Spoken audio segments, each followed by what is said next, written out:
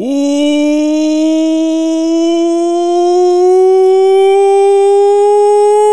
back to Big Content, first episode of the new year 2024, and we're here to disappoint you. I am Nick Ercolano, and I run BDGE. That's Jack Settleman, and he runs Snapback Sports. Big investor meeting talking point today in the episode. Didn't even know you had investors. Apparently, we talked to Casey. You don't actually have investors, so I don't know why you keep talking about having investors. Big 2024, a lot of horny energy in the office. We're going to be in the new office in about a week and a half, 2 weeks. Is that real? Yeah. Okay. Yeah. Maggie will be in this office tomorrow helping with packing tips. Maggie's the set designer, office designer. Next week is the moving date. We'll have people coming in here to pack our shit. I think the 12th, which is I have a few things I'm bringing.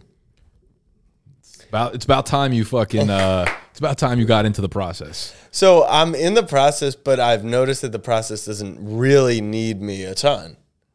Is that fair? Like I'm paying attention, but what do you think we need? Okay, let's say we move all our stuff into the new office. What do we need in the new office? We've ordered everything, yeah? Not like furniture wise. We haven't. Don't worry, Daddy already paid. Yeah. Daddy already paid all the bills. Well, that's the one part where I'm definitely have not been involved on that I'm excited to get even on. It's like, you're just running up this bill, and I'm like, I wonder at what point bills paid for. We're gonna have that. Wi-Fi's already scheduled to come in. No, I saw the list. I'm in it. That's what I'm saying. You know, we don't have Verizon Fios. We have something called Pilot Fiber. Yeah, which is Google or no? That's not Google? I don't think it's Google, but it's pretty lit. Okay. It's like only for businesses. They don't do like residential shit. So I talked to them on the phone. We're set. Okay. Water switched over to the new place. Garbage. Here we go. Have a day. I'm all over this. Yeah, I'm watching you be all soon. over. I'm going to be making videos for Snapback Sports. Love it. Need it. Love it. I'm excited. What do we need in the new office? Not furniture wise. I think we're good. I think we're genuinely good to go. Yeah. So my I don't want to say concern, but the things that I'm most hyper focused on are the sets, and I just want to make sure not only that they look good, but I want the ease of set. So like I can just come in, sit down, bang something out. I think we're good to go on that. Okay. I was in there. I was going to send you guys some pics while I was working in there because I got the keys to the place, and I was sitting at that one black long table in the back right, all the way, whatever. There was nothing in the office. I was just sitting there working from it.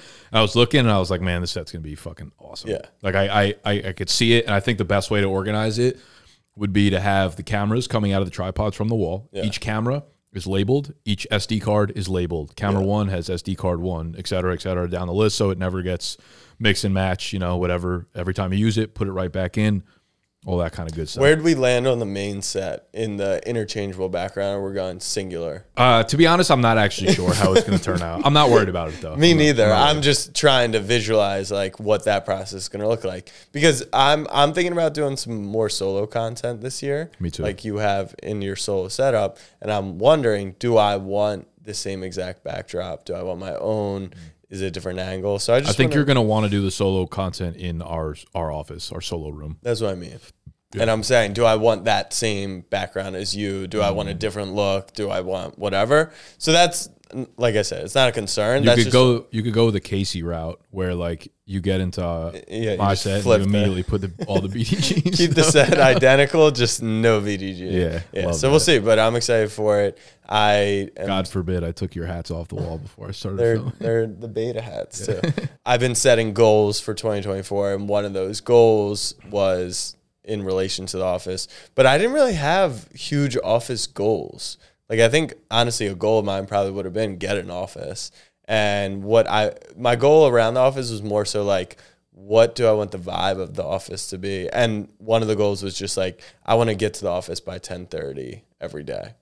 So I'm going to have a morning routine, and then I want to be in the office by that time. So that's a good time, I think. Usually the way I do it here, I'm usually in by like 10. I'll get up around like 6:30, and I'll usually work from home from like 7 to 9:30 and then come in here. Sleep just not a thing for you. I go to bed early. Yeah. I go to bed like very early, so I wake up relatively early. One thing I think would be great, and I'm going to implement with my guys, but you guys are obviously more than welcome to like, be part of it. We're going to have a time block every probably Monday, I want to say, from maybe 11 to 2.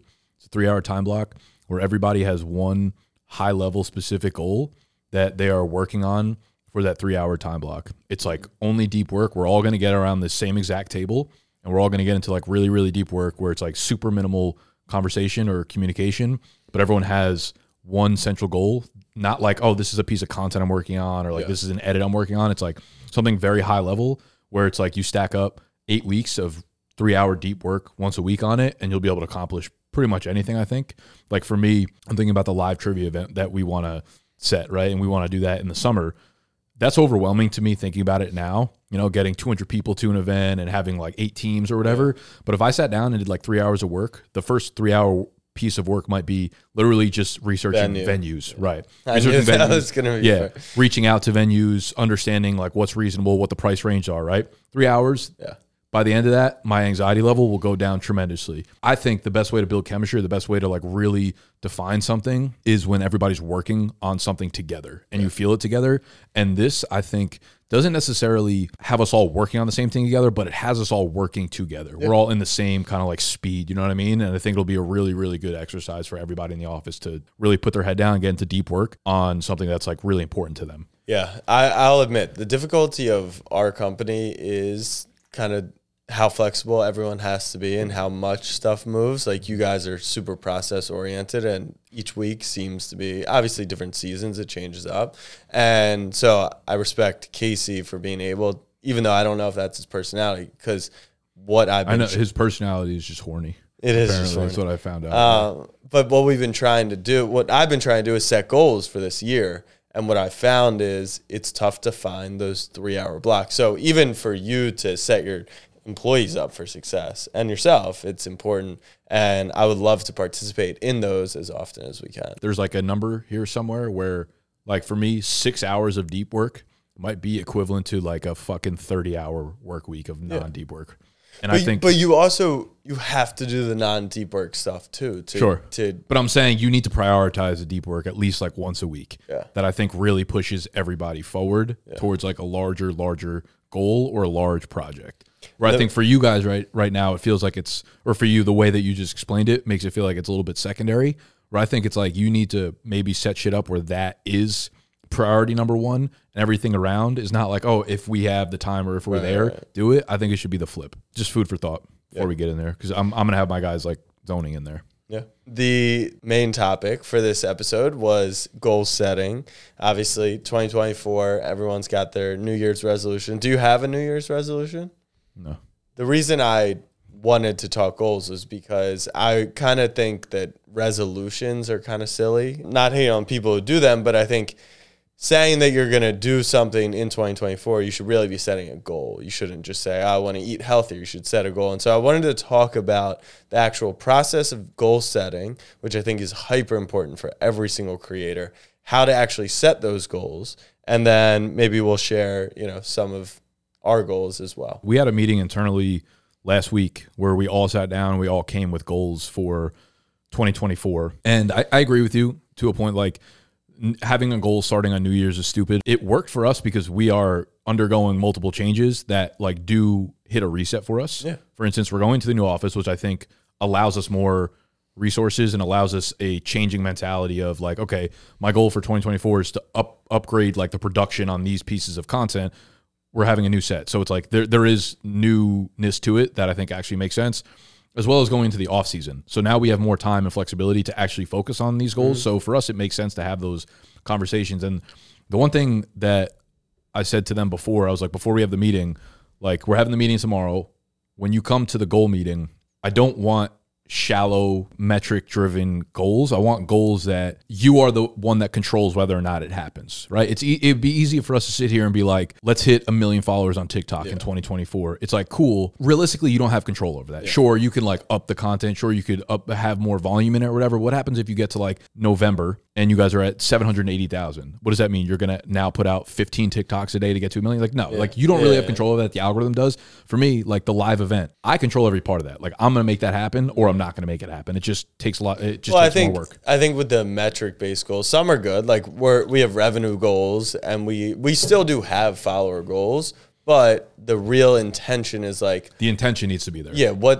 Not I want to get to 1 million followers. I want to create 3 new formats for TikTok that are really interesting that I know will bring in new new followers. Getting to the point of like, why are you setting this goal was more important for me than actually, defining what the actual goal was. Like, you need to know what you're striving for. Yeah. With goal setting, it's really, really good to set them high so that you can learn. The one, you're going to fail pretty much most of the goals that you set, I think. If you're setting them correctly, I think you're going to fail most of the time. But you could set yourself up to a point where you're landing at a place that you could still be proud of, right? And you could still build off of. And when I think, I'll keep going back to this because this, again, one of my goals is like the live trivia event. In my mind, the way I see it playing out is like, it's crazy, right? And I'm fully aware that it might not get to there. In a realistic sense, it might just be like, okay, we're going to rent out a bar where 50 people can come in. We'll have 3 teams. Yeah.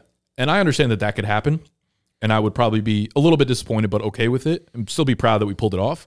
But I'm not planning as if that's what's going to happen. I'm planning as if like the ultimate goal that I have is the thing that's going to push through and be like the thing that happens there. And that's what I think most people should strive for. Because if you fall short, like you're still learning on the process and still landing relatively in a good spot, I think. Yeah. That's kind of how I look at goals. So to be clear, I don't think setting year-long goals is bad. I was saying resolutions, I think, can be silly if you're just like, I want to go to the gym more. Mm-hmm. Set a goal. I want to go to the gym every other day in 2024. And so I'll give you my goal setting plan, how I go about it, because I think it can be helpful. And then you can share, where you think other ideas. And what you just referenced is something that I learned. I took a Nike class, and I've shared this before, but for those who haven't heard this episode, I was in a Nike class at UT. So it was like 20 people in the class. There was an employee from Nike who came in and taught the class. And one day they taught us how goal setting and brainstorming works at Nike. And so essentially they sit around in a room and they're planning an event, right? Like trivia. So we'll use the live trivia. It would be like you say, all right, let's get 50 people at a bar. Here's how I like it, right? Then I'm like, let's get 100 people at a nightclub, and let's get, Jalen Wilson, one of the past guests of trivia. Then you're like, no, let's rent out a whole theater and get 250 people, and the production's going to be this level, and let's bring in a new contestant, right? And then I'm like, let's get this sponsor, to a point where it's literally not possible. The example they used was they were releasing a new cleat, and it started with, let's make them gold. And then it ended with like, let's ship them up to space, have them parachute out of a spaceship and drop down onto the field.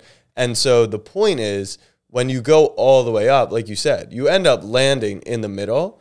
But until you create that ceiling, like if your ceiling was a realistic goal and you land in the middle, then you end up at the bar. Yeah. And so they ended up with like, it wasn't Cam Newton, but it was some high-level Nike athlete, let's just call it, I don't know, Barry Sanders, helicoptering in, landing on the high school football field, and hand delivering 100 pairs of cleats to the team. So that's like how they set those goals. And I think that's really good. If you're doing kind of like a brainstorming thing, you don't necessarily want to do that for every single goal. So the 3-step plan that I use is I set my goals.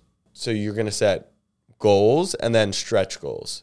So let's say for simple math, if our revenue goal for this year is $100, that's like a realistic goal based on our projection.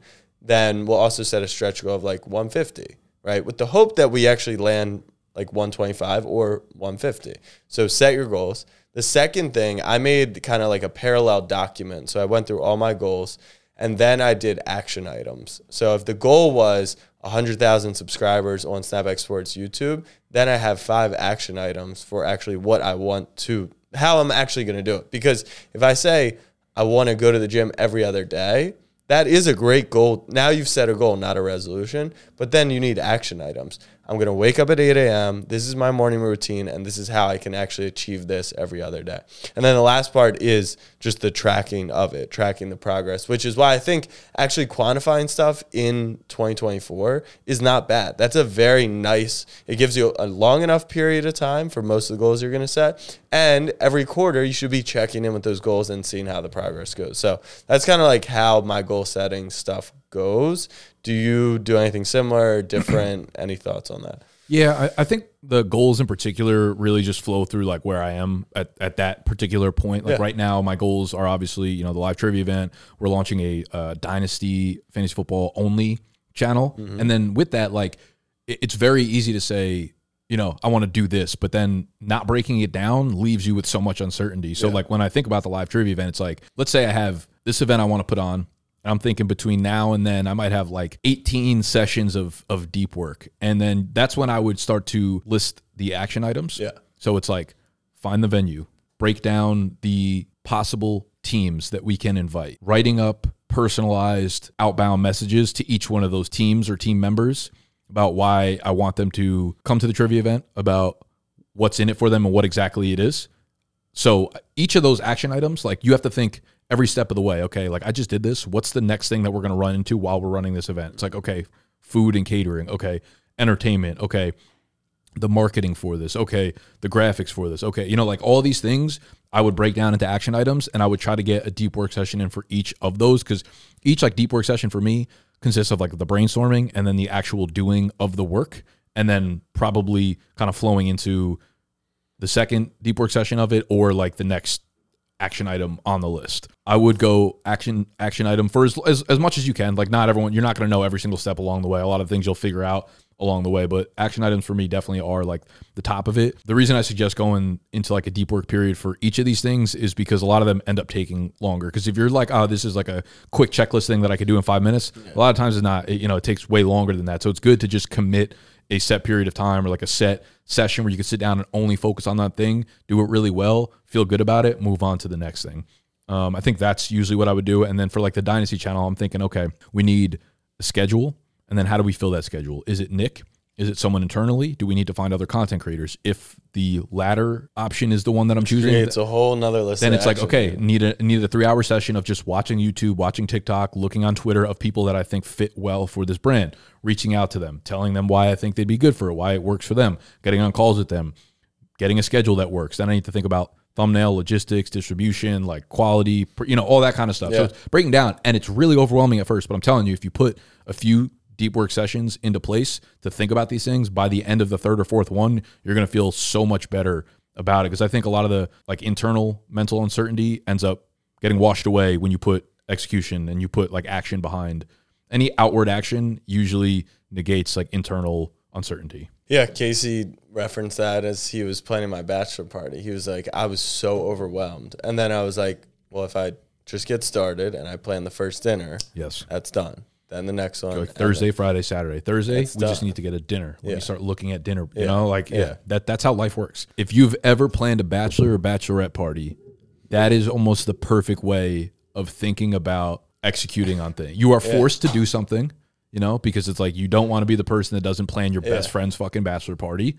And you have to make it good. People are relying on you. Think of most of your work projects that same way, where you need to break it down into days, and think of the tasks as different parts of the day. It's like, where are we going for brunch? Where are we going for lunch? What bars are we going to? You need at least 2 good events in there.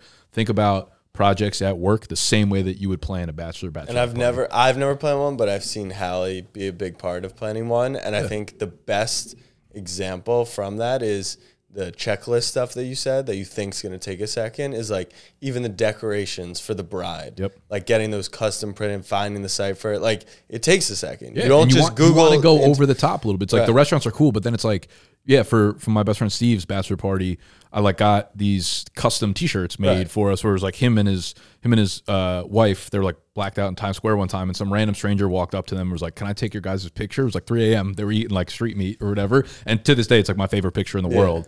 Made T-shirts of it, like got it done. Like you want to go above and beyond for that, and that's the same mindset you should have with anything that you're trying to accomplish. So that's goal setting. Let us know your goal setting methodologies, because it definitely is important. Whether you want to manifest, whether you just want things to track your progress, whether it just motivates you, it's good to have your goals set. I'm excited for this conversation, because I have definitely been in this camp, which is something that you've been pushing a ton lately. In 2024, you said focus on one and only one top of the funnel organic growth platform. So examples: YouTube, Shorts, TikTok, Instagram Reels, Reddit, Twitter, LinkedIn, podcast, blog, Twitch. I think you said Snapchat in here somewhere. Cut me the limit. Yeah, the character limit cut off. Why don't you elaborate on this? When I tweeted that out, it was for creators more so just starting. That makes sense for people that don't have resources, which is who I'm usually speaking to. Yeah. I don't think I'm speaking to high level creators that are like probably at the level that we are. Focusing on just one and only one until you'll know when you're at that point. Yes. And that doesn't mean you stop focusing on that platform either. You just start to also add in because you've gained those resources. It's really easy to look at all of us and see us all over the different platforms. I don't know if this is true, but I think if you ask, if you found any creator that's like made it or been successful, they did it through one platform and then expanded elsewhere. And I think it's so important for younger creators to know that, because again, that's so overwhelming to be like, fuck, everyone's telling me I need to be on TikTok. And everyone's telling me I need to be on Shorts. Like, I want to make YouTube videos or I want to write or whatever. That's okay. You just need to find one leverage point that like supplements the rest of your fucking life.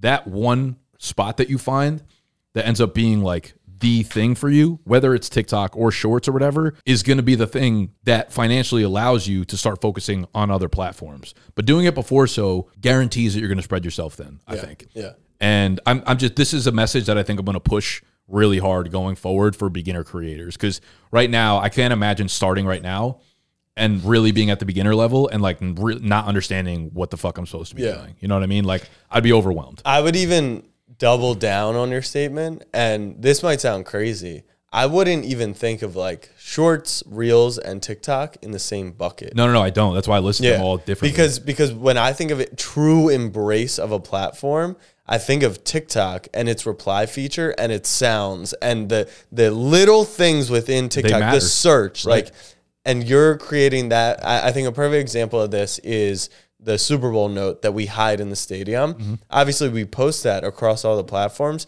but it performs best on TikTok purely because the comments on TikTok are, remind me of this in a year, remind me of this. And then you can use that and you just play into that, and you can continue to stitch if someone steals the note. You can actually play into that, and it's too hard to do all of that across different platforms. So I mean, I'm definitely a walking example of it. We went all in on Snap. We went all in on Snap for way too long. But when I say way too long, like, that was the right move. We needed to continue building on Snap. And now we're at a point where we can take resources and go all in on YouTube. And so now we're all in on YouTube. That also doesn't mean we're not all in on Snap. That is still going to be our most powerful platform for a very long time. But like you said, that unlocks the ability to go on other platforms. And I used to be in the camp that was like, all right, why don't you get exposure different places? But just hammer one singular platform. Okay, so if someone came to me tomorrow and said, hey, I want to start making fantasy football content, you're going to tell me the platform to make it on, and I'm just going to do nothing but do it on there, I would tell them to make it on TikTok. I think TikTok is still, and will be for a little while, the easiest and best way for organic growth to happen if you're putting all your focus onto it. I know a lot of people, a lot of dudes that are like pushing away on YouTube really, really hard and don't see the return on investment. And that's not to say you can't. Like, there are people growing on YouTube, of course. But if I had to give a younger creator advice about how to build a leverage the quickest right now, it would be on TikTok. And people want it to be a specific platform. But like, realistically, if you're just in it for the passion of creating, it shouldn't matter what platform you're doing it on. Your message should be the same, right? And it's just understanding how to put it out there on different platforms. So it's like, don't get emotional or romantic about, oh, I wanted to do it via YouTube. It's like, what does that actually, it doesn't matter. Well, I think some platforms make more sense, right? If you're doing sports betting, right, then YouTube as traditionally has been tough to crack because of the lack of evergreen that sports betting is. Fantasy football, you have a little bit longer of a window. But if you want to be in injury news, then Twitter's probably well, that's what I'm saying. That's what I'm saying is like, I'm saying focus on one platform, but it doesn't mean whatever one you choose is the right one. Find the right one and then focus on one. I still am more confident each day that YouTube is the platform to be on. But what we did was big fish, small pond. And I think that's a little bit of what you're saying, right? Which is like, why not just go build 1 million followers on TikTok? And then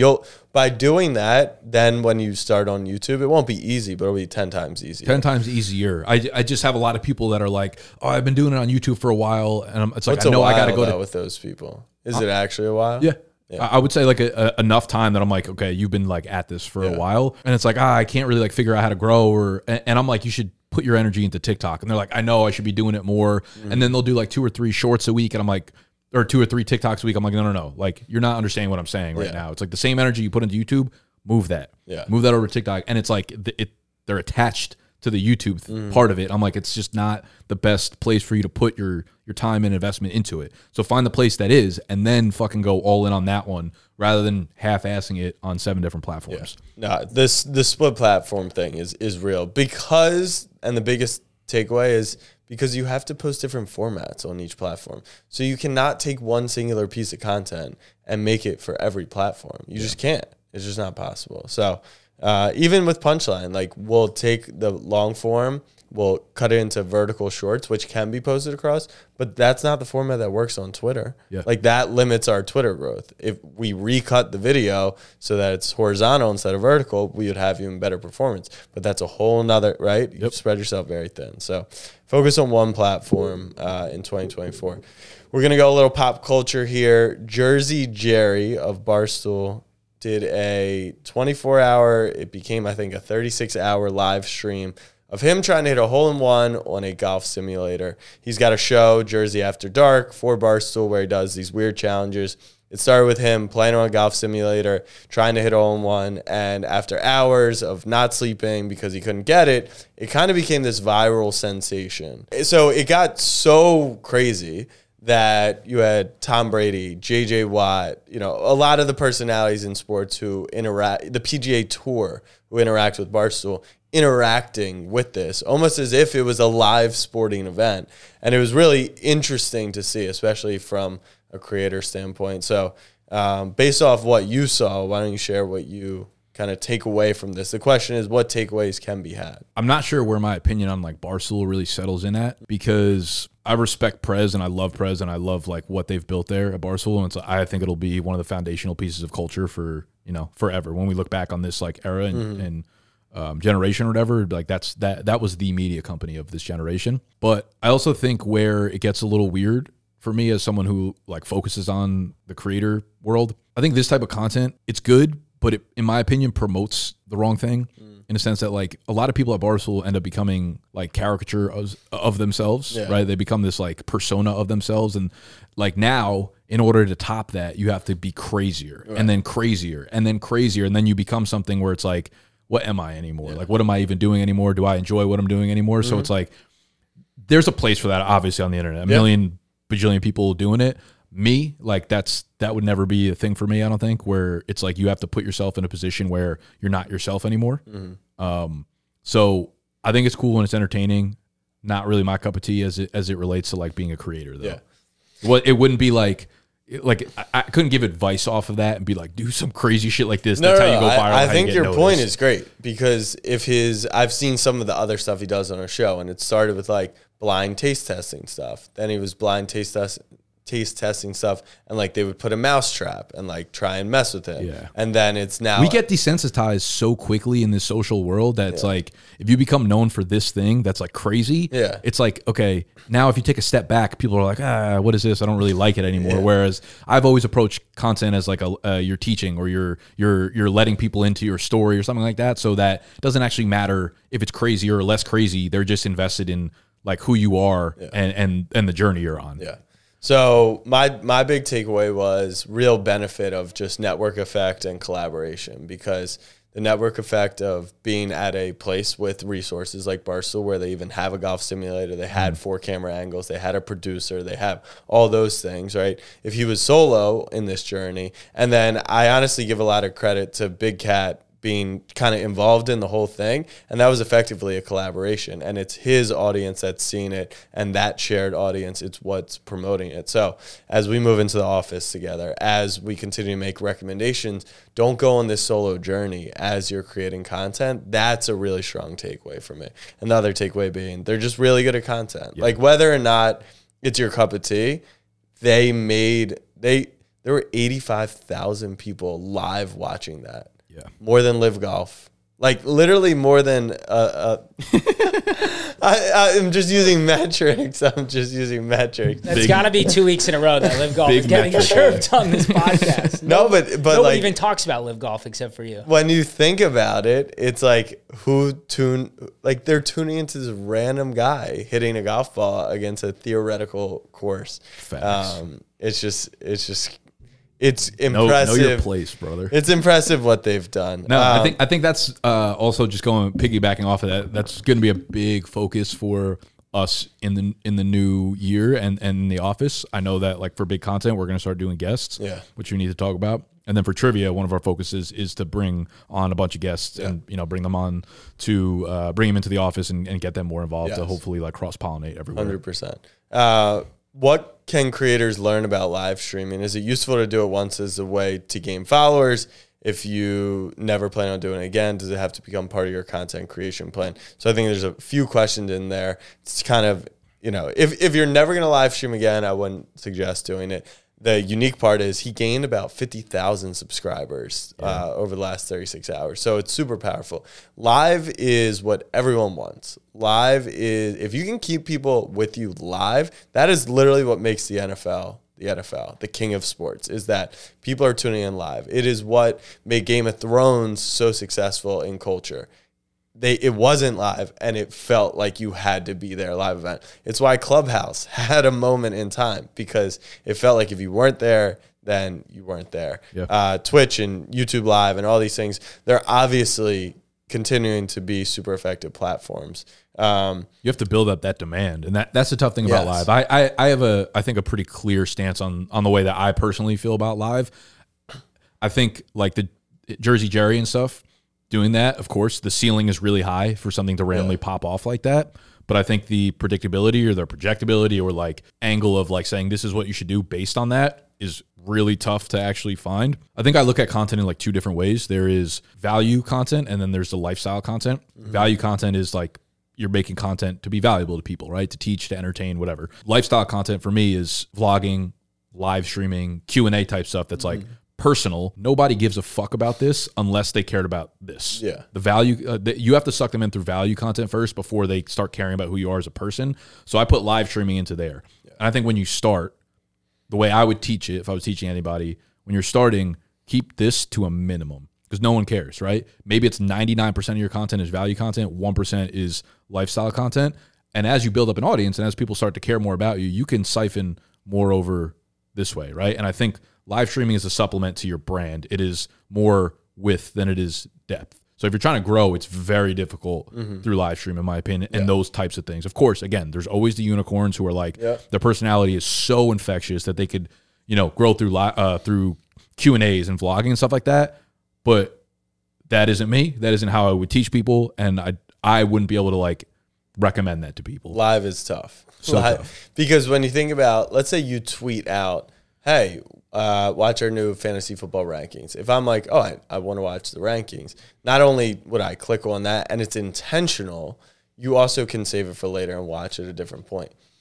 I think of like, what's the Periscope? Is that what it is on Periscope Twitter? Is Twitter right? Live, yeah. So when I'm scrolling, I see someone, you literally have like a half second to capture my attention, and 99 out of 100 times you're in the middle of talking, so it's not something that I'm necessarily going to stop for. It's something I miss, right? So live is very difficult. How do you create that demand? I mean, even that live, even the golf live was extremely boring. Everyone I talked to was like, it was just background. That's the thing. Noise. Most people, like 99% of live streams, are not entertaining. Like people are not good at keeping someone's attention. And like I've jumped into a million live streams before and I'm just like 5 seconds of pause, or I'm like, okay, if I loved you, I would stay in here, which is what I'm saying. Like you need to build up the love and the loyalty from an audience for them to want to care about being in your live stream. It's like Live Golf. No, it's actually fact. It's actually like the that NBA was coming from where the product is not that great, and what's much better is the 10-minute highlight mixtapes on YouTube. It's like these kids, why would they tune in for a few missed shots from Julius Randle or Jalen Brunson? Or the product of an NBA game's not great. 90% of like the fans, I think, that are not like diehard of the specific team tune in because I'm like, oh shit, Giannis is on TV. Let me go watch him. And that's like me the building the personal brand, building like falling in love with his personality. And it's also rare that you're like, oh, I see that they're promoting Giannis on TV. I'm going to go watch.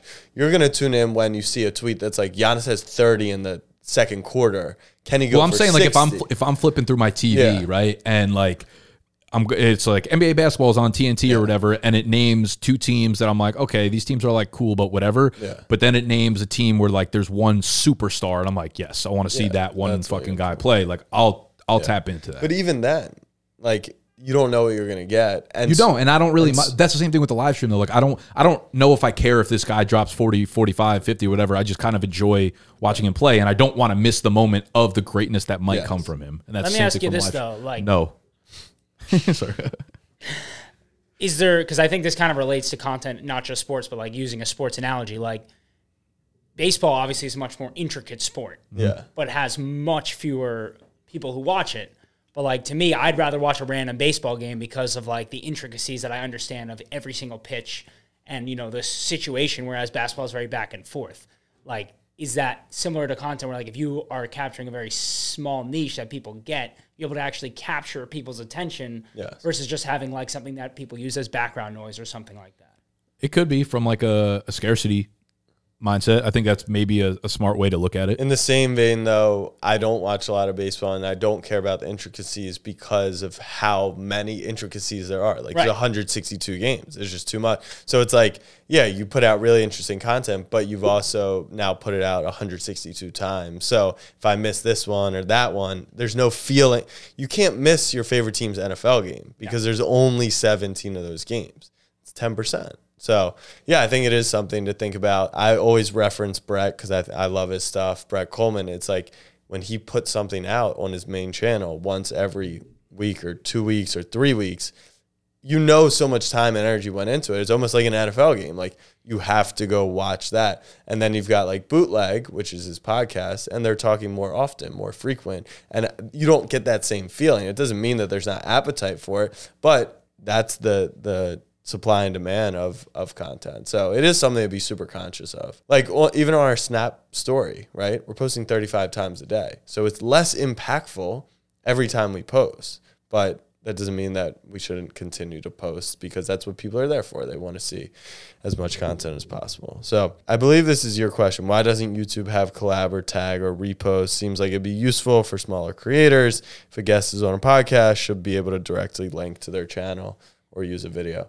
They have some things, like you can tag people now. It's just not super prevalent because literally, just to what we were talking about 30 seconds ago, if you go click someone's description, what do you find? Their Instagram, their Twitter, their TikTok, their newsletter, their merch to buy, the last ad deal they did, their other 4 channels. Like it's 400 links, right? So it's good from an SEO perspective. It's good if someone is looking for a specific thing.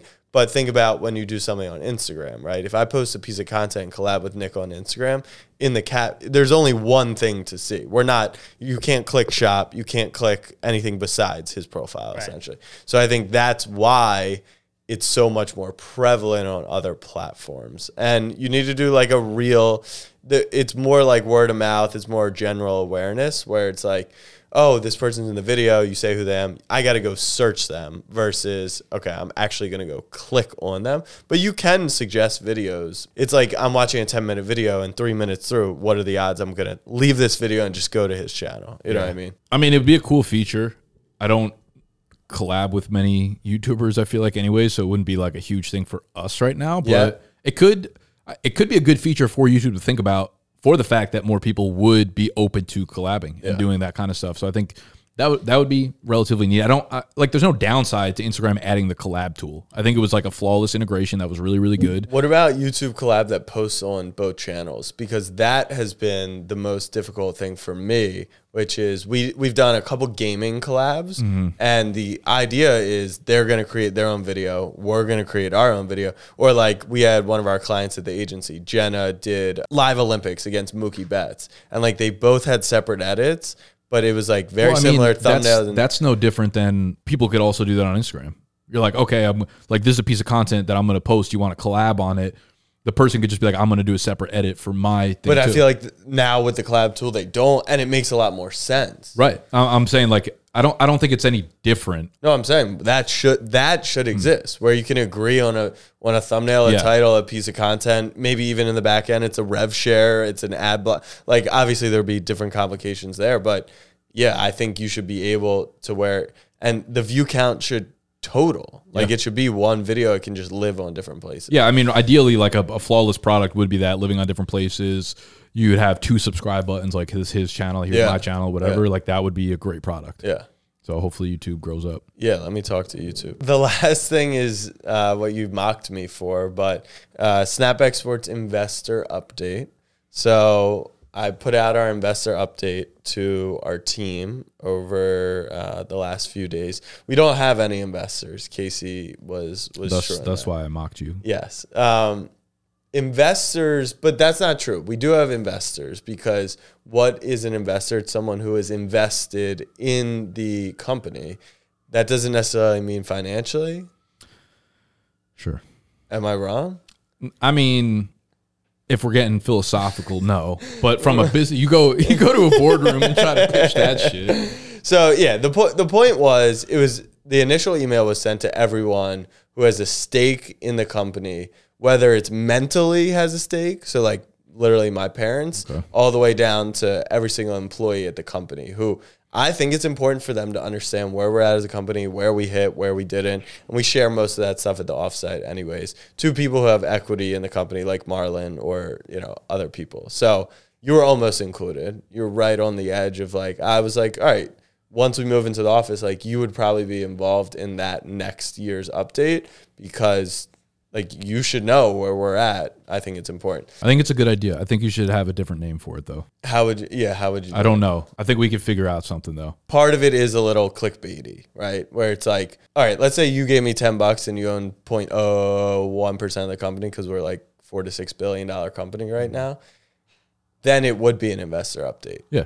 So whatever. I'm saying the way you're doing it right now, you're set. I like it. I think it should be named something different. People may think that. Whatever. The point is, it's the same reason why I framed deleting our YouTube channel. It could be like invested update rather than investor. Sure. Something. A little tweak there. Fucking do it. Anyways, make the change. I decided to put it out publicly. So we're gonna put it out through a newsletter that I have an email list for.